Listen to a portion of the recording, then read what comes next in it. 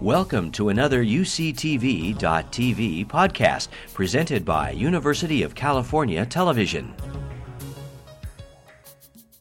I'm going to just begin by reading some poems and saying a little bit about the things that influenced me when I was a younger poet in Ireland. And I think the thing that is almost hard to convey is if you live in a small, intense country, which I certainly did at that time when I was beginning to write.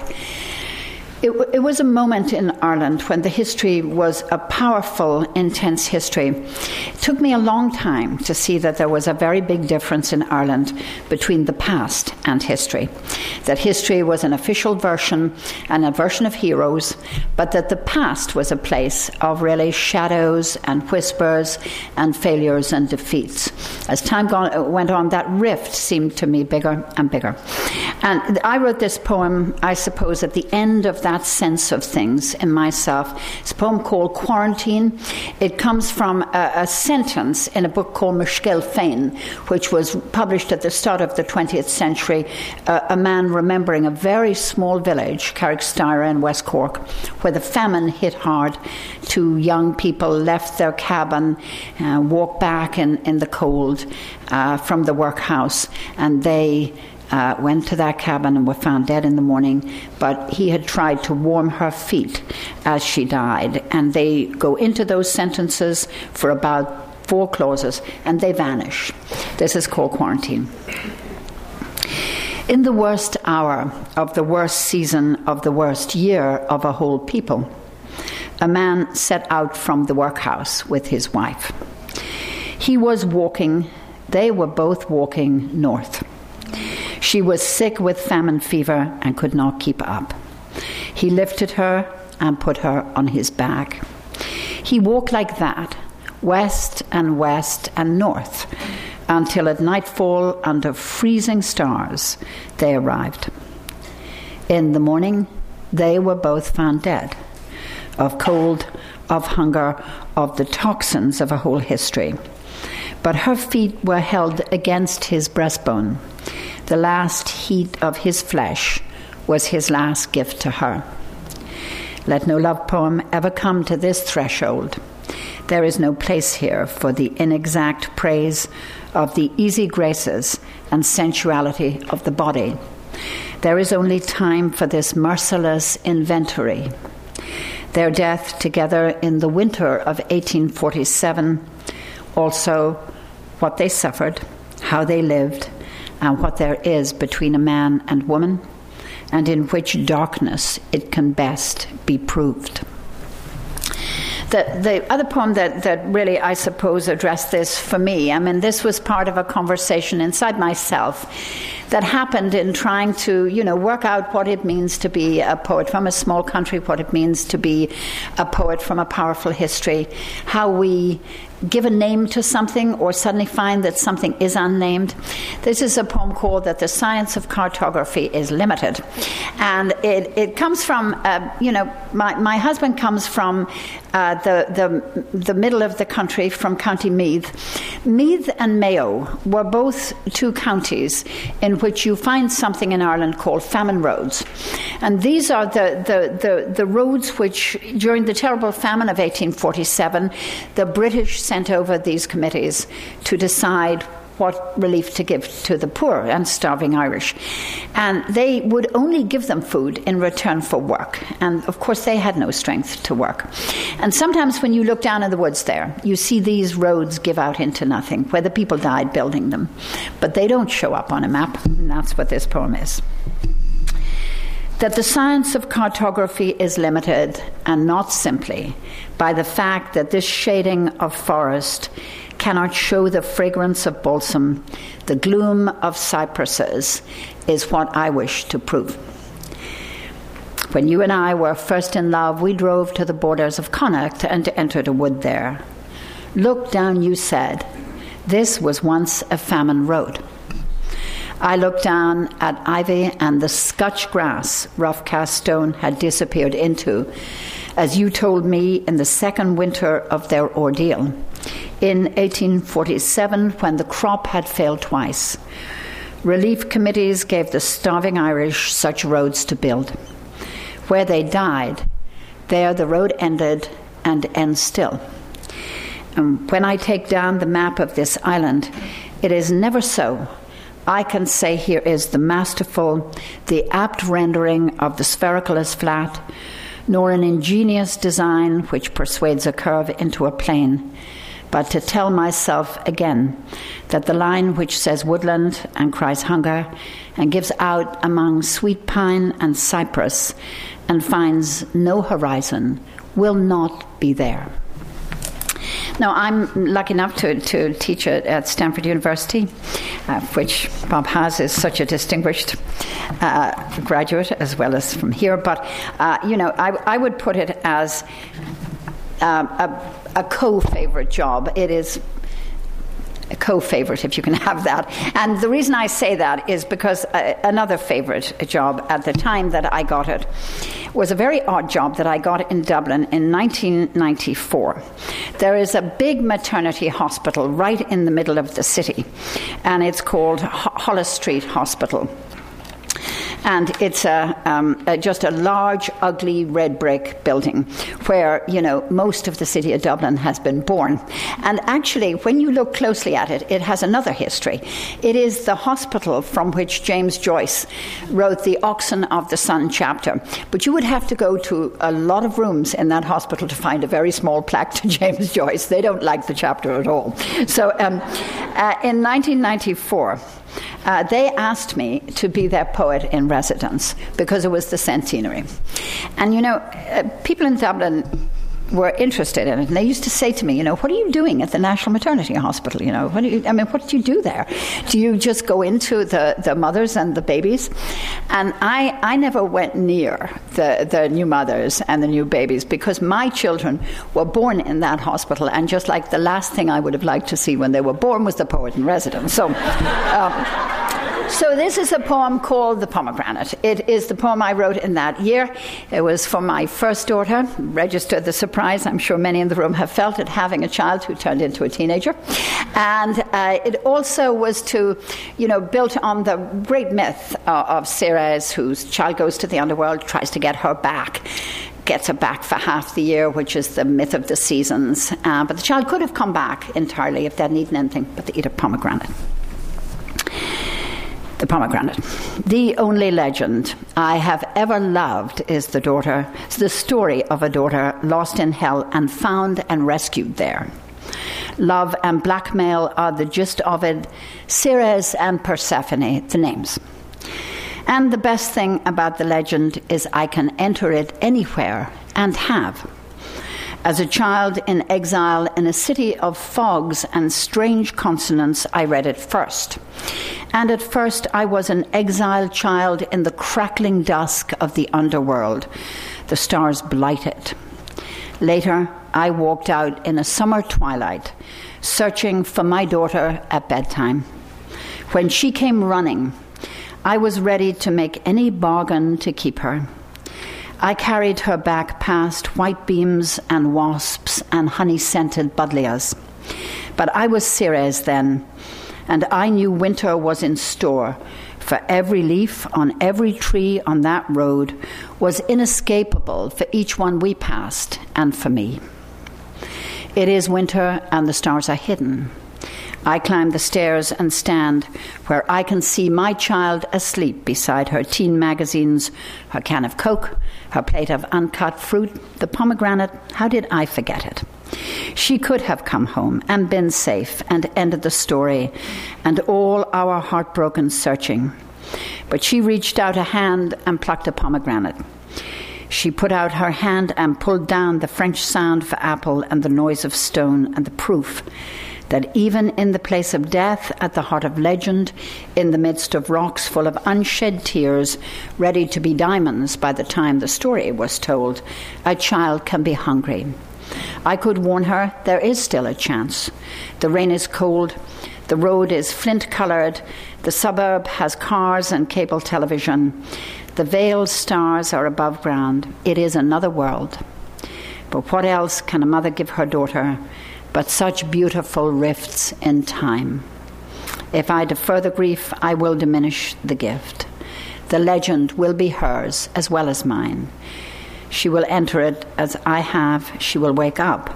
She will hold the papery, flushed skin in her hand and to her lips, and I will say nothing. This is a new poem, and in some ways it tries to address something which I think a lot of writers are going to try to grapple with. You know, the extraordinary changes that have come to Ireland in the last 20 years. You know, we moved 30 years ago to a small, suburb just about 3.5 miles outside the centre.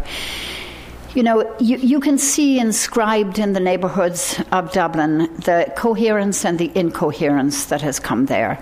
The troubles that have come, the so-called economic boom, which was so-called Celtic tiger, which turned out not to be an animal of that species at all, and the extraordinary collapse. And the many things. And, this is called rereading Oliver Goldsmith's Deserted Village in the New Ireland. You know, that strange poem that Oliver Goldsmith wrote. Sweet Auburn, loveliest village of the plain. Partly built on the Irish memory of Lissoy, where he came from. Partly built on the English villages. That sense of what do we do when we name a country. I look at our small neighbourhood and I look at things and I wonder, what are we destroying by not giving them the name? Here's the poem. Well, not for years, at least not then and then. I never looked at it and never took it down. The place was changing, that much was plain. Land was sold, the little river was paved over with stone. Lilac went wild. Our neighbours opposite put out the for sale sign. And all the while I let Goldsmith's old lament remain where it was. High on my shelves, stacked there at the back, dust collecting on its out-of-date, other century superannuated pain. A spring morning, the husbands and wives in the walled graveyard who brought peace to one another's bodies are not separated. A first gleam of sunshine in Mulvey's builder's yard, but wait, Mulvey's hardware closed down years ago and the cemetery can't be seen from the road. Here in the village of Dundrum, the Manor Laundry was once the corn mill. The laundry was shut and became a bowling alley. The main street held the petty sessions and dispensary. Now visitors come from the new town centre, their arms cradling names, strings, bags. Someone else is living out their first springtime under these mountains. Someone else feels the sudden ease that comes when the wind veers. Would anything come back to us if we gave it a different name? Sweet Auburn, loveliest village of the plain. I take down the book. Centuries and years fall softly from the page. Sycamores, monasteries, a schoolhouse, and river-loving trees, their leaves casting iron-coloured shadows, are falling and falling as the small town of Lissoy sinks deeper into sweet Augustan double talk and disappears. I wanted to read a poem which recognizes this, of course, wonderful library, but in fact, it is a straightforward poem of marriage, and I just find it here and hope that it strikes an echo with someone. This is a poem that is called Thank It Be Fortune. It comes from Thomas Wyatt's wonderful poem, Thank It Be Fortune, it hath been otherwise, different. In fact, Kevin and I married 40 years ago, and we had a kind of agreement which many married couples have. Kevin is a huge book collector, and those books had crept into a lot of rooms, and we had, I thought, all kinds of social and political treaties that they would not creep into other rooms, but they crept. And one day I found that they had just got right to the edge of the bedroom, and they were neatly now stacked over the bed. And one day, when I looked up, I saw that over the bed, as it happened, were all these stories of murders and love affairs, and so this is Thank It Be Fortune. Did we live a double life? I would have said we never envied the epic glory of the star-crossed. I would have said, we learned by heart the code marriage makes of passion, duty, dailiness, routine.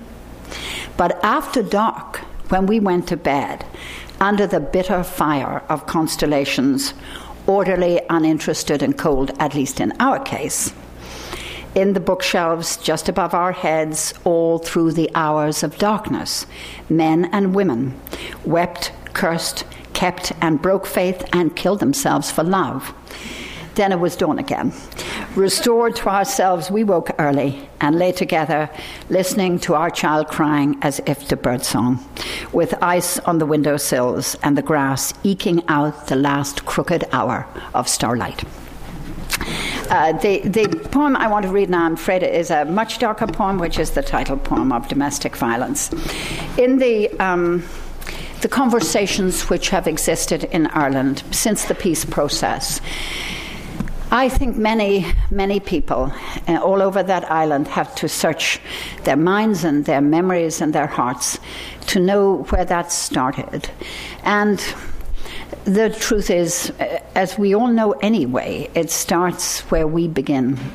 And this poem just looks back at that time, at the extraordinary darkness of the sight of a beautiful island falling apart, and of citizens killing each other, and it's called Domestic Violence. It was winter, lunar, wet. At dusk, pewter seedlings became moonlight orphans. Pleased to meet you, meet to please you, said the butcher's sign in the window in the village. Everything changed the year that we got married, and after that we moved out to the suburbs. How young we were, how ignorant, how ready to think the only history was our own. And there was a couple who quarreled into the night, their voices high and sharp. Nothing is ever entirely right in the lives of those who love each other. And in that season, suddenly, our island broke out its old sores for all to see.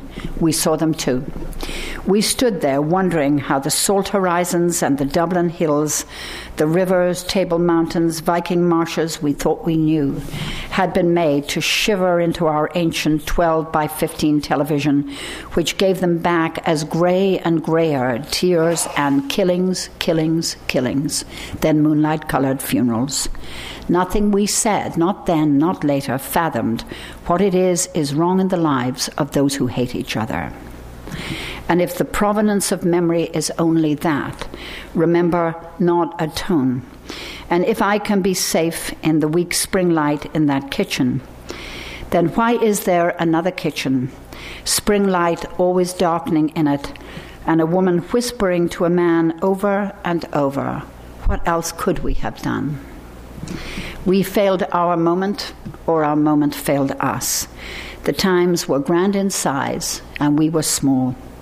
Why do I write that when I don't believe it? We lived our lives, were happy, stayed as one. Children were born and raised here and are gone, including ours. As for that couple, did we ever find out who they were, and did we want to? I think we know. I think we always knew. You know, I grew up in a city where things came and disappeared quickly. And, you know, my mother was in every sense really a great hero of mine. She had sort of had a very hard start in the world. She was orphaned, and she loved household implements. I think that would be the word for it. She loved the domestic things of a kitchen. She was a great cook. And, you know, one day when I looked around, they were just all gone. You know, they disappeared somewhere between, you know, our last European treaty and our next one. Suddenly you couldn't find anything. Electrical objects were coming in from everywhere. And, you know, I thought back to that kitchen, and I thought back to her presence in it. This poem is called An Elegy for My Mother, in which she scarcely appears. It's also an elegy for that ecosystem that went. I knew we had to grieve for the animals a long time ago, weep for them, pity them. I knew it was our strange human duty to write their elegies after we arranged their demise. I was young then and able for the paradox. I am older now and ready with the question, what happened to them all?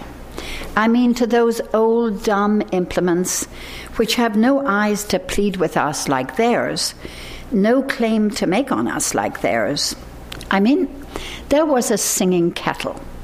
I want to know why no one tagged its neck, or ringed the tin bass of its extinct design, or crouched to hear its rising shriek in winter, or wrote it down with the birds in their blue sleeves of air, torn away with the trees that sheltered them. And there were brass fire dogs, which lay out all evening on the grate and in the heat thrown at them by the last of the peat fire. But no one noted down their history or put them in the old packs under slate blue moonlight. There was a wooden clothes horse, absolutely steady, without sinews, with no mane and no meadows to canter in, carrying, instead of landlords or Irish monks, rinsed tea-cloths. But still, I would have thought, worth adding to the catalogue of what we need, what we always need, as is my mother, on this doubling evening of fog crystals and frost, as she reaches out to test one corner of a cloth for dryness as the pre-war Irish twilight closes in and down on the room and the curtains are drawn. And here am I, not even born, and already a conservationist, with nothing to assist me but the last and most fabulous of beasts, language, which knows, as I do, that it's too late to record the loss of these things, but does so anyway and anxiously in case it shares their fate. I want to finish with a poem that I have a little bit of a description for, and it's a poem that came from an earlier part of my life when I really was struggling to think, of what it meant to be a poet. It was towards the sort of end of the 20th century, not quite there. And I felt, as so many poets felt, who are we speaking to? How do we keep that lyric intensity? What have we lost? And I happen to be reading a wonderful book. It's called The Decline of the Middle Ages. It's by Heitzinger. It's okay, as long as it isn't mine. It's okay. And I came in this book on this kind of wonderful little tag. It said, Isabella of Bavaria married Charles VI of France in 1385. In later years, his madness took the form of believing he was made from glass. Now, I thought that would make considerable domestic difficulties, but, in some way, that glass king stayed with me as an emblem, of what we don't want to be, that is what we don't want. I mean, to lose that touchable humanity as poets. This is the Glass King. When he is ready, he is raised and carried among his vaporish plants. The palms and ferns flex, they almost bend. You'd almost think they were going to kiss him, and so they might. But she will not, his wife. Nope, she can't kiss his lips, in case he splinters into a million Bourbons, mad pieces. What can she do with him, her daft prince? His nightmares are the regency of France. Yeah, she's been through it all. His Bavaroise, blub-hipped and docile, urgent to be needed, from churching to milk fever, from tongue-tied princess to the queen of a mulish king, and now this. They were each other's fantasy in youth, no splintering at all about that mouth when they were flesh and muscle, woman and man, fire and kindling. See that silk divan? Enough said. Now the times themselves are his asylum. These are the Middle Ages' sweet and savage era of the saving grace. Indulgences are 2 a penny. Under the stonesmith's hand, stone turns into lace. I need his hand now.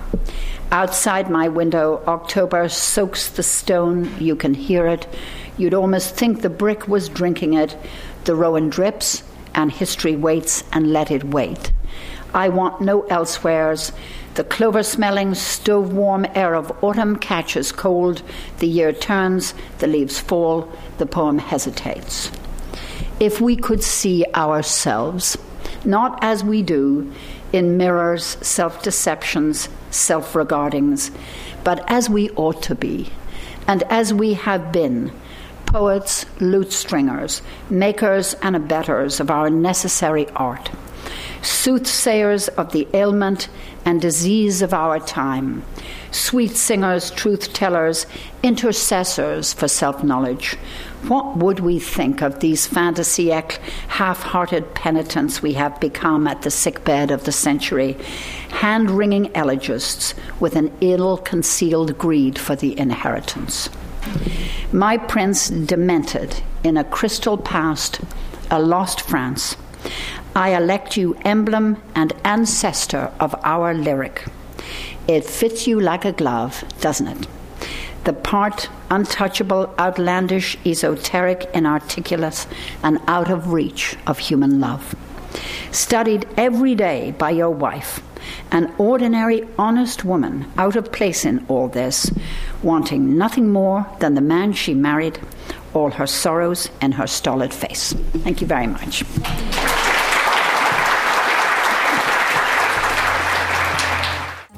You've been listening to a podcast by University of California Television. For more information about this program or UCTV, visit us online at uctv.tv.